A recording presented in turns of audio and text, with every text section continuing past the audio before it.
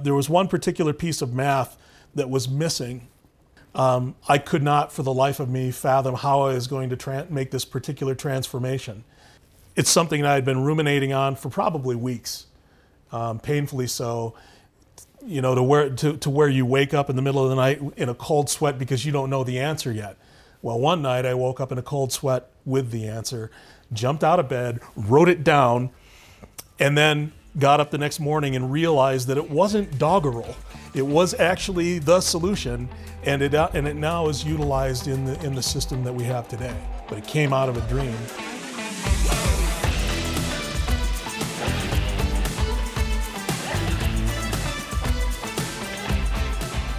Do you ever wonder how a simple dream could maybe lead to great technological breakthroughs? Well, we will hear a story about that from our guest today, Russ Young, Chief Technology Officer here at Hach. Welcome to Testing the Waters. I'm your host, Stacy Flax. Russ. Stacy. How are ya? I'm really good, thank you. Good to see you too. Thank you so much for coming on today. Let's talk a little bit about who is Russ Young, Chief Technology Officer here at Hach. Who are you? Who am I? Okay. First off, I'm the what I call the head nerd of the company, and I'm blessed with the fact that I get to oversee the development of research projects at Hach Company. I actually am working with the lead scientists and lead engineers. We have everything up to and including distinguished scientists, principal scientists, senior scientists within the organization.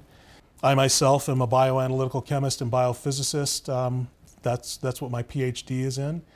I went to school for chemistry and then moved into graduate school and got my PhD, as I just mentioned, at Colorado State University. Mm-hmm. And then I immediately, after my postdoctoral fellowship in reproductive and immunological physiology, I did a stint in postdoc, and then I came to Hach directly.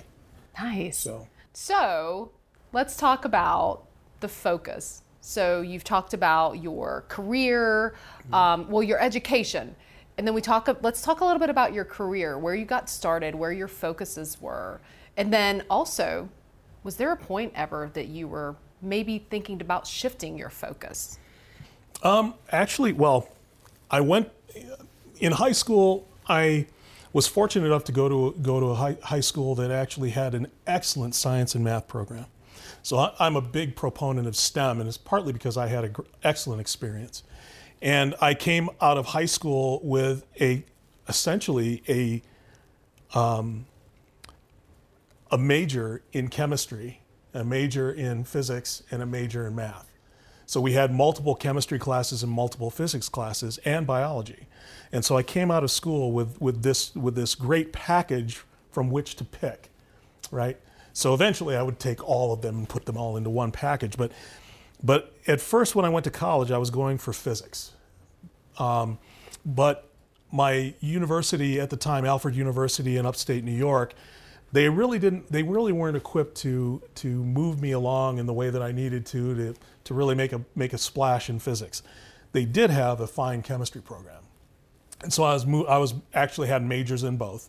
And so I actually pursued a chemistry major in earnest, with a biology minor, and obviously the math that was a component of, that was necessary for both. And so I had made my first switch from physics to chemistry. And then when I went to graduate school, I actually was looking at the chemistry department at both CSU, Colorado State University, and Syracuse University. And both were, interestingly enough, both had very fine programs in bioanalytical chemistry. And I was originally going to sign on the dotted line with a guy named Ben Ware at Syracuse, but then somebody pointed me at Colorado State University and a gentleman named Dr. B. George Baresis at CSU, and through a friend, I got an interview. I had an interview with him where they flew me out to the university, and I decided to sign on the dotted line with CSU because George was doing some outstanding stuff. There was only one other individual who was in Germany who was doing the kind of work that Ben Ware and George were doing. And George was really innovative, and just my interest eyebrows went up when I got to know him. And so I signed on the dotted line with CSU, and now he's like another father to me. He and his wife Deborah, who is a physiologist, they work together where George designs instrumentation and utilizes it for elucidation of biological function, but Deborah being a physiologist, reproductive and endocrinological physiologist, also used the instrumentation. So I did my PhD with George and Deborah, and so that's why I can say that my background is in bioanalytical chemistry and biophysics, because the biophysics component is the mathematical analysis that comes from all of that work. So they really complement one another. Oh, yes. Absolutely. They're a fine team. Yeah. And it sounds like your roots are really kind of in academia in some ways. And anybody who's done a PhD plus postdoc has an academic root, definitely. So making the decision that, at one point I thought it would be part of my journey to be associated with the university as a professor. And then I looked at how long it would take for me to really make a splash in the space, and I really wanted to move into industry. However, in industry, I would probably have to shift gears significantly, which is okay. I don't mind shifting gears, but being able to carry my knowledge base somewhere where it was going to be utilized. Now, one other thing, that when I was in graduate school, I was also the machinist for my laboratory. I did a lot of machining for my lab. So when I finally signed with Hach Company, a gentleman named Joe Parrish hired me from Hach Company, wonderful guy. I came in and was able to do my own machining for my own instrumentation and things like that. So it allowed me to move along very quickly in my research programming here, because I design my own equipment, make my own equipment, test my own equipment, throw it all away and start again. So it sped the research turns, if you will, to move the research programming a little bit quicker here at Hach Company once I was finally moving well at Hach Company, once I knew the ropes. Yeah, you brought a lot of skill sets on board that really did help kind of move you along. Yeah. And it's got to be also really rewarding to, as you said, build, utilize, break down, right? Mm-hmm. Yeah, I was working in biology, chemistry, physics, biochem, microbiology, all at the same time, along with having design our own laser and optical instrumentation. I was blessed with the fact that I was able to practice an awful lot of fabulous mathematics and science. It's not my brilliance or anything like that. It's just that I was afforded the opportunity to play in multiple areas, which is a phenomenal gift that I was given, and I tried to parlay that into a package that was attractive to business, and somewhat I think it was, and I was able to move quickly through a lot of research here at Hach Company to move into a few pretty important pieces of work. So we're going to talk about some of those. Sure. So tell me your first big project at Hach. There's a lot, I know, but maybe one that centers around some of the LDO. We've talked on that, and then also for my sake as well, just kind of explaining what that technology is. Okay, well, I'll go back before that. Okay. My first real project was the development of a algae sensing system for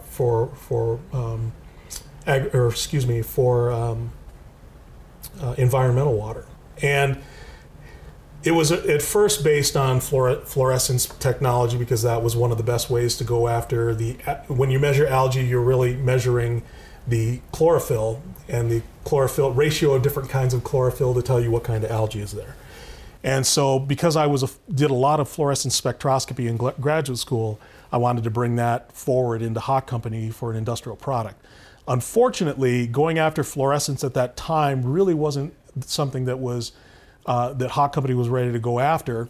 And so we actually translated into a spectrophotometric analysis or colorimetric analysis. We can get into what the differences are between those two in a little bit here. But that was the first major project that I did at Hach Company, and it had bits of fluorescence, it had bits of spectrophotometry, it had bits of chemistry development, and it was a quintessential Hach project. Simplification of a complex method down to something that any customer can use. That's the idea behind Hach Company.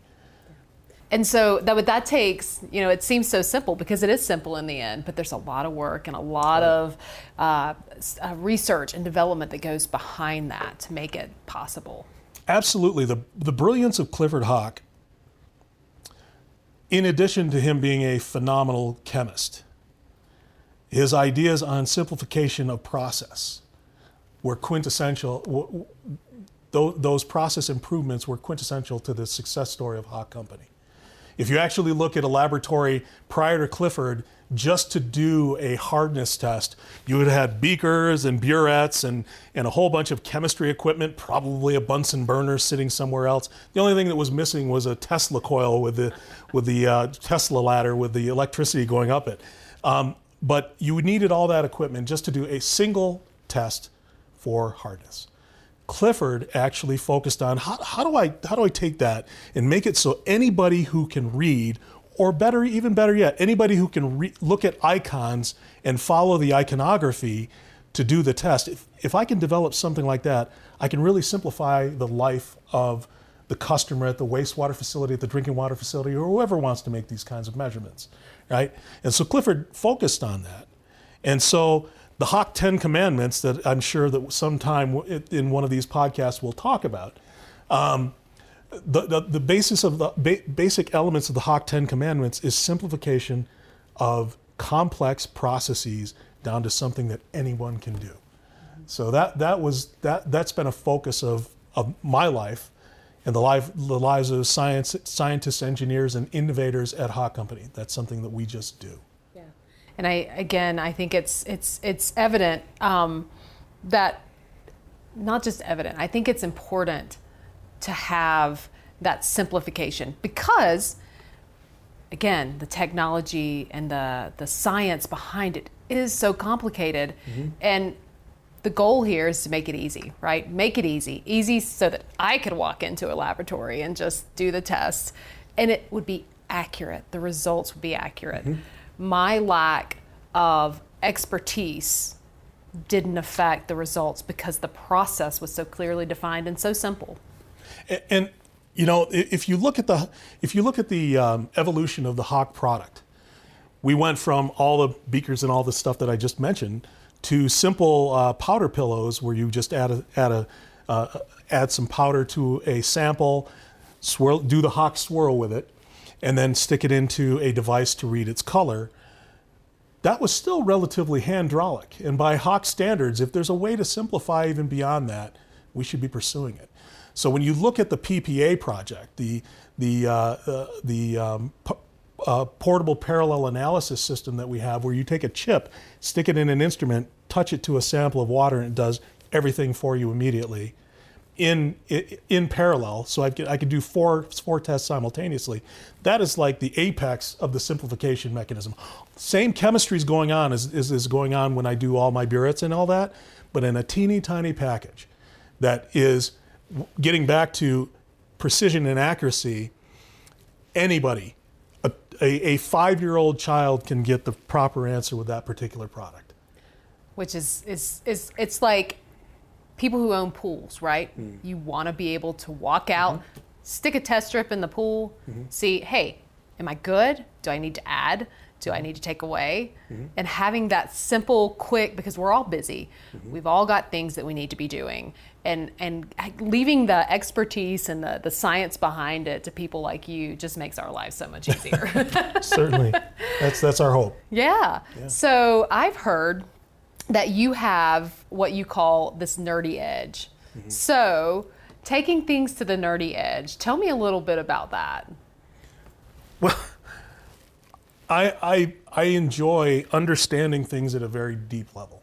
I like to understand, well, since we do wastewater at Hach Company, I like to understand why certain kinds of toilet paper are more absorbent than others. Hydrophobicity levels of the fibers that are involved in toilet paper manufacture. So that just means that you can actually take toilet paper and make it interesting from a scientific perspective. So that, to me, going to that nerdy edge is just fun. It's interesting, it's intensive. If you're with somebody who's into that kind of nerdy edge stuff, you can actually have some very deep conversations, scientific conversations that begin to move down the path of very deep chemistry, physics, mathematics on any topic.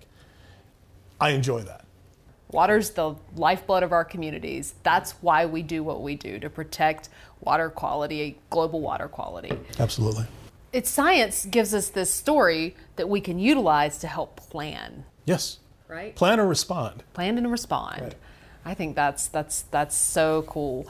You mentioned earlier in our conversation fluorescence and colorimetry. Kind of want to go back to that. Sure. I know that's something that is, I've seen a lot of it in some of the professional publications, a lot of articles about it. And I'm curious, Russ, I'm curious to hear more about your role in that technology and also understanding kind of what the different, colorimetry, fluorescence, what they are and when we should use them. Okay. Hach has made two major forays into what I'm going to call luminescence-based technologies. Luminescence covers things like fluorescence, covers things like phosphorescence, and covers things that are mathematically similar to both, but not quite either. So our first foray using luminescence-based technologies was in our creation of something called luminescence-based dissolved oxygen determination. And what is actually going on there is we have a little piece of plastic, looks like a lens, probably about 1 inch in diameter, and we coat that with a layer of what I'm going to call paint that has what's known as a lumiphore in it. It's something that when I shine light of one color on it, it gives off light of a different color. And as the concentration of oxygen in the air or in the water changes, when it's in contact, when that disc is in contact with the water or the air, as the oxygen concentration changes, the amount of the other color changes. So I'm shining, in the case of LDO, luminescence-based dissolved oxygen Hach product, I shine blue light on the sensor, red light is given off. And as the oxygen concentration increases, the amount of red light goes down. So it's an inverse relationship physics reaction. And we have developed the electronics and the math and the chemistry to produce a product that actually is widely used in wastewater determination of oxygen.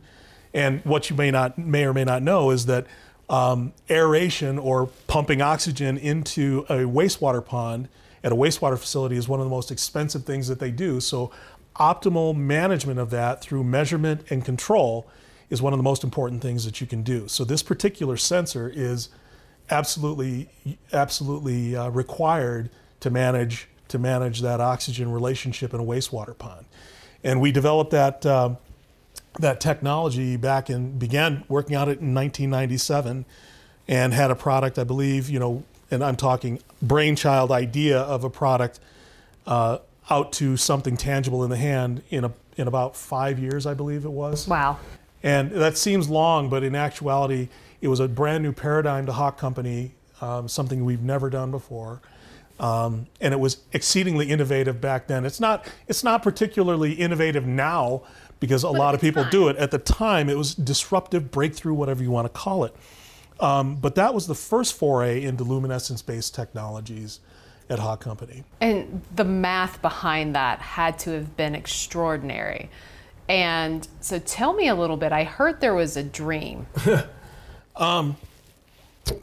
when we were developing LDO, getting signals out and the electronics and the hardware, they were challenging. Development of that was challenging. A number of fine engineers, fine scientists worked on this project and really knocked it out of the park with respect to the device itself and the device architecture.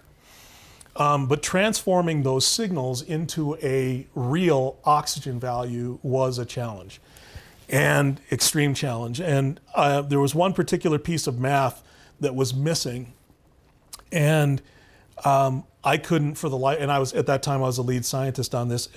I could not for the life of me fathom how I was going to make this particular transformation. And it's something that I had been ruminating on for probably weeks, painfully so, to where you wake up in the middle of the night in a cold sweat because you don't know the answer yet. Well, one night I woke up in a cold sweat with the answer, jumped out of bed, wrote it down, and then got up the next morning and realized that it wasn't doggerel. It was actually the solution, and it now is utilized in the system that we have today. But it came out of a dream, and it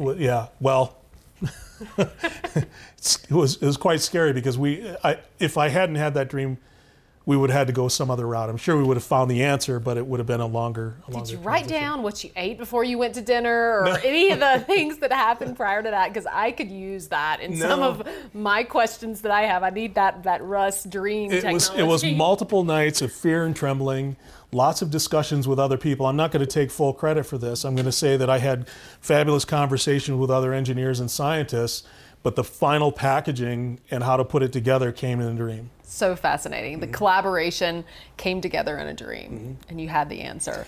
The weird part is that I have dreams like that. In colorimetry or spectrophotometry, what I'm doing is it's what I'll call a 180-degree technology. I'm going to shine, yada, yada, yada. I'm going to shine a light into my eyeball, and then I'm going to put something in front of it that has a bit of color associated with it, and I'm going to tell you how much color is in that sample. Okay. Right? Now, what that means is I have an exceedingly intense beam of light coming at my eyeball. I'm looking at the sun, trying to tell you exactly how red a red filter is. Well, that's a great way to do chemistry, to ascertain the quantitation in chemistry, which is exactly what many of the Hach products do. Brilliant science, but it has some limitations with respect to detection limit and management of the intensities of the light that are coming off. If I have too much color in that sample, I won't see anything. It'll be completely black. If I have just a teeny tiny bit, how do I discern between the blinding bright light and the teeny tiny bit of color change that I'm going to have?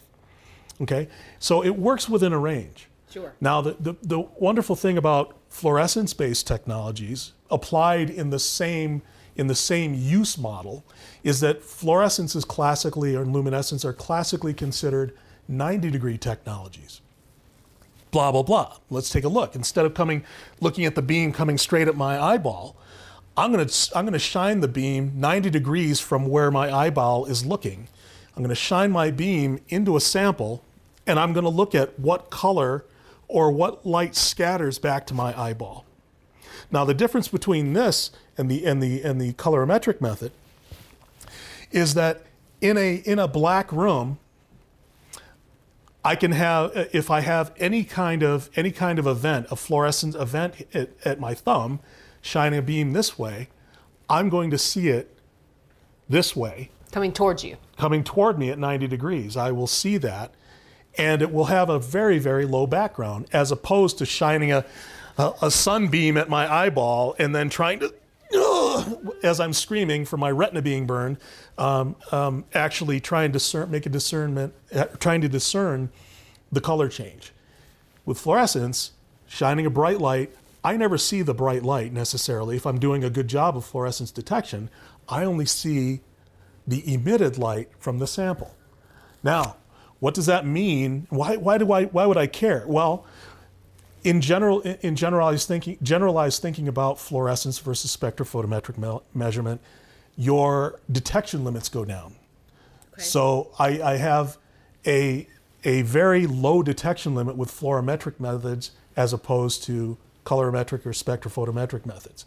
So Hach Company has really done a fabulous job of pushing the boundaries of spectrophotometry. But there is a floor. You can go so low and then you can't do any more. Fluorescence takes you to the next level down. It's the basement. It's where you go down below even maybe the basement. And we don't know what the basement is for the kinds of measurements that we would do. Your instrument, with spectrophotometry, we are instrument bound. We push the instrument to the absolute apex of its performance. With fluorescence, we haven't even scratched the earth yet. So we know the limits. Right. Spectrophotometry. Or colorimeter. Colorimeter. But with fluorescence, we don't know what the bounds are yet. Well, excuse me. We don't know what our instrumental bounds are, how far Hach can push that.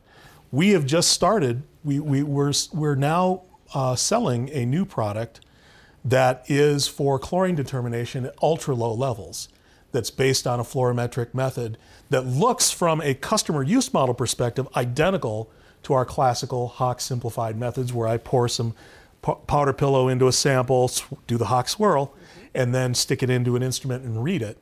But now we're using spectrofluorimetry instead of spectrocolorimetry or spectrophotometry. So it really depends on what measurement you're wanting to do, what you're wanting to measure, at what level you're wanting to measure with the science that you use, the technology. But tell me more about the chemistries. Yeah, as I mentioned, the instrumentation is something that Hach does really well already. We knew that we could do, we could think about instrumentation and we could think about how to develop this kind of 90-degree technology or acquire that technology. We knew that we could do that. The trick is making chemistries that resemble the use model of the current customer base with spectrophotometric chemistries, but making them work using fluorescence as the finish.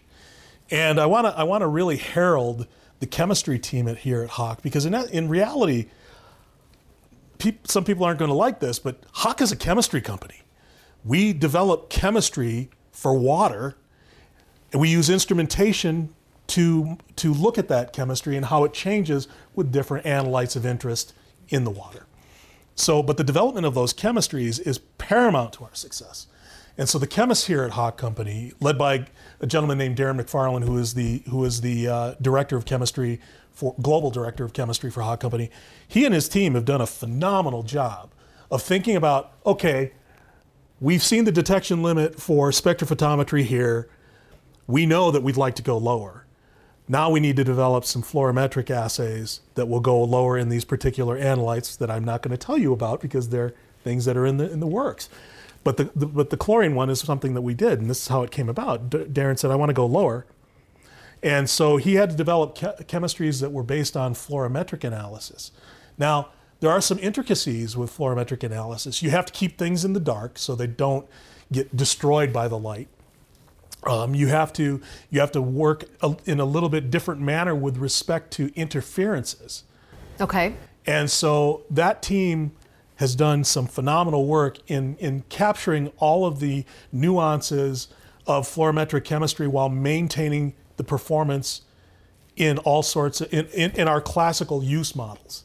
So these chemistries have to work in the current use models and in the current samples that the customer needs to use them in.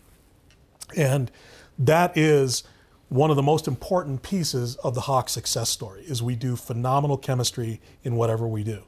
And we simplify that chemistry down to the point where the customer doesn't even understand how complex it is. That's really cool. And you're talking about pushing limits. So is there anything that you see coming in the future that you can talk about that you're excited about? Exciting new analytical methods? Any new fun? There are boatloads of fun things that we're working on that are disruptive to the space and will impact the market in a positive manner. And I would love to tell you all about them. But you can't.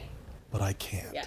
Trade secret, right? At this time, until it's a product I cannot tell you, I cannot share with But I'm telling you, the stuff that you've told me thus far, and how the technology has changed, and how Hach is continually pushing the limits, and how scientists like you are thinking ahead and really looking to the future and saying, where do we need to be? And what is it going to take to get us there? And understanding, because you mentioned limits, and I know that parameters are changing for wastewater utilities very rapidly. What would you tell someone? What would you tell someone who maybe is fresh out of college and they're interested in the water industry and they want to stay relevant? They want to continue down the path to being the next Russ Young. Well, this is going to sound antithetical to what you're probably expecting. The customer, in reality, doesn't want analytical methods. The customer wants solutions that make his or her life easier. They don't care. If the solution works, they don't care. So always, if I had one piece of information to give somebody who's a burgeoning technologist or innovator, generalized innovator, and that includes the marketing side, what would I tell them to do? Find out what the customer needs, find out what the customer thinks they need. Monitor their process closely. Learn what they do. Learn what they complain about. Learn what they think can't be done. And then do it. Give them solutions that help them with their problems that they haven't even thought they have. But in essence, in reality, they do have. They just didn't know there was a solution, right? Yeah. So it's all about gathering the proper insights from the customer's daily work, from the customer's buying habits, from the customer's problem set. Then sitting down with innovators from all areas of the business, and some that aren't a part of the business, because adjacency is one of your best friends. Because thinking about something in an adjacent manner often leads to fabulous solutions, right? It's about orthogonal thinking at the end of the day, thinking off axis about the problem that the customer has. Being willing to step outside your normal solution paradigms to go after the solution that nobody ever thought about because it can't be done. Breaking outside of that box, taking what you've been told, like you said, can't happen, and saying, but how can it? But how can it happen? But how can it happen? And it also brings up, you were mentioning the simplicity, and there's a term that is used at Hach. Hachification? Absolutely, hachification. Providing the customer with a simple solution to their problem. That's awesome. That's what we do. Well, that's a very good point. I appreciate that. I think we hit on a lot of really important topics that people are talking about. We got to know you a little bit better. And I look forward, we talked about maybe talking about the Hach 10 Commandments. Absolutely. At some point. And we learned how a dreamt a solution. Dreams come true. Dreams come true. Thank you so much. I appreciate you.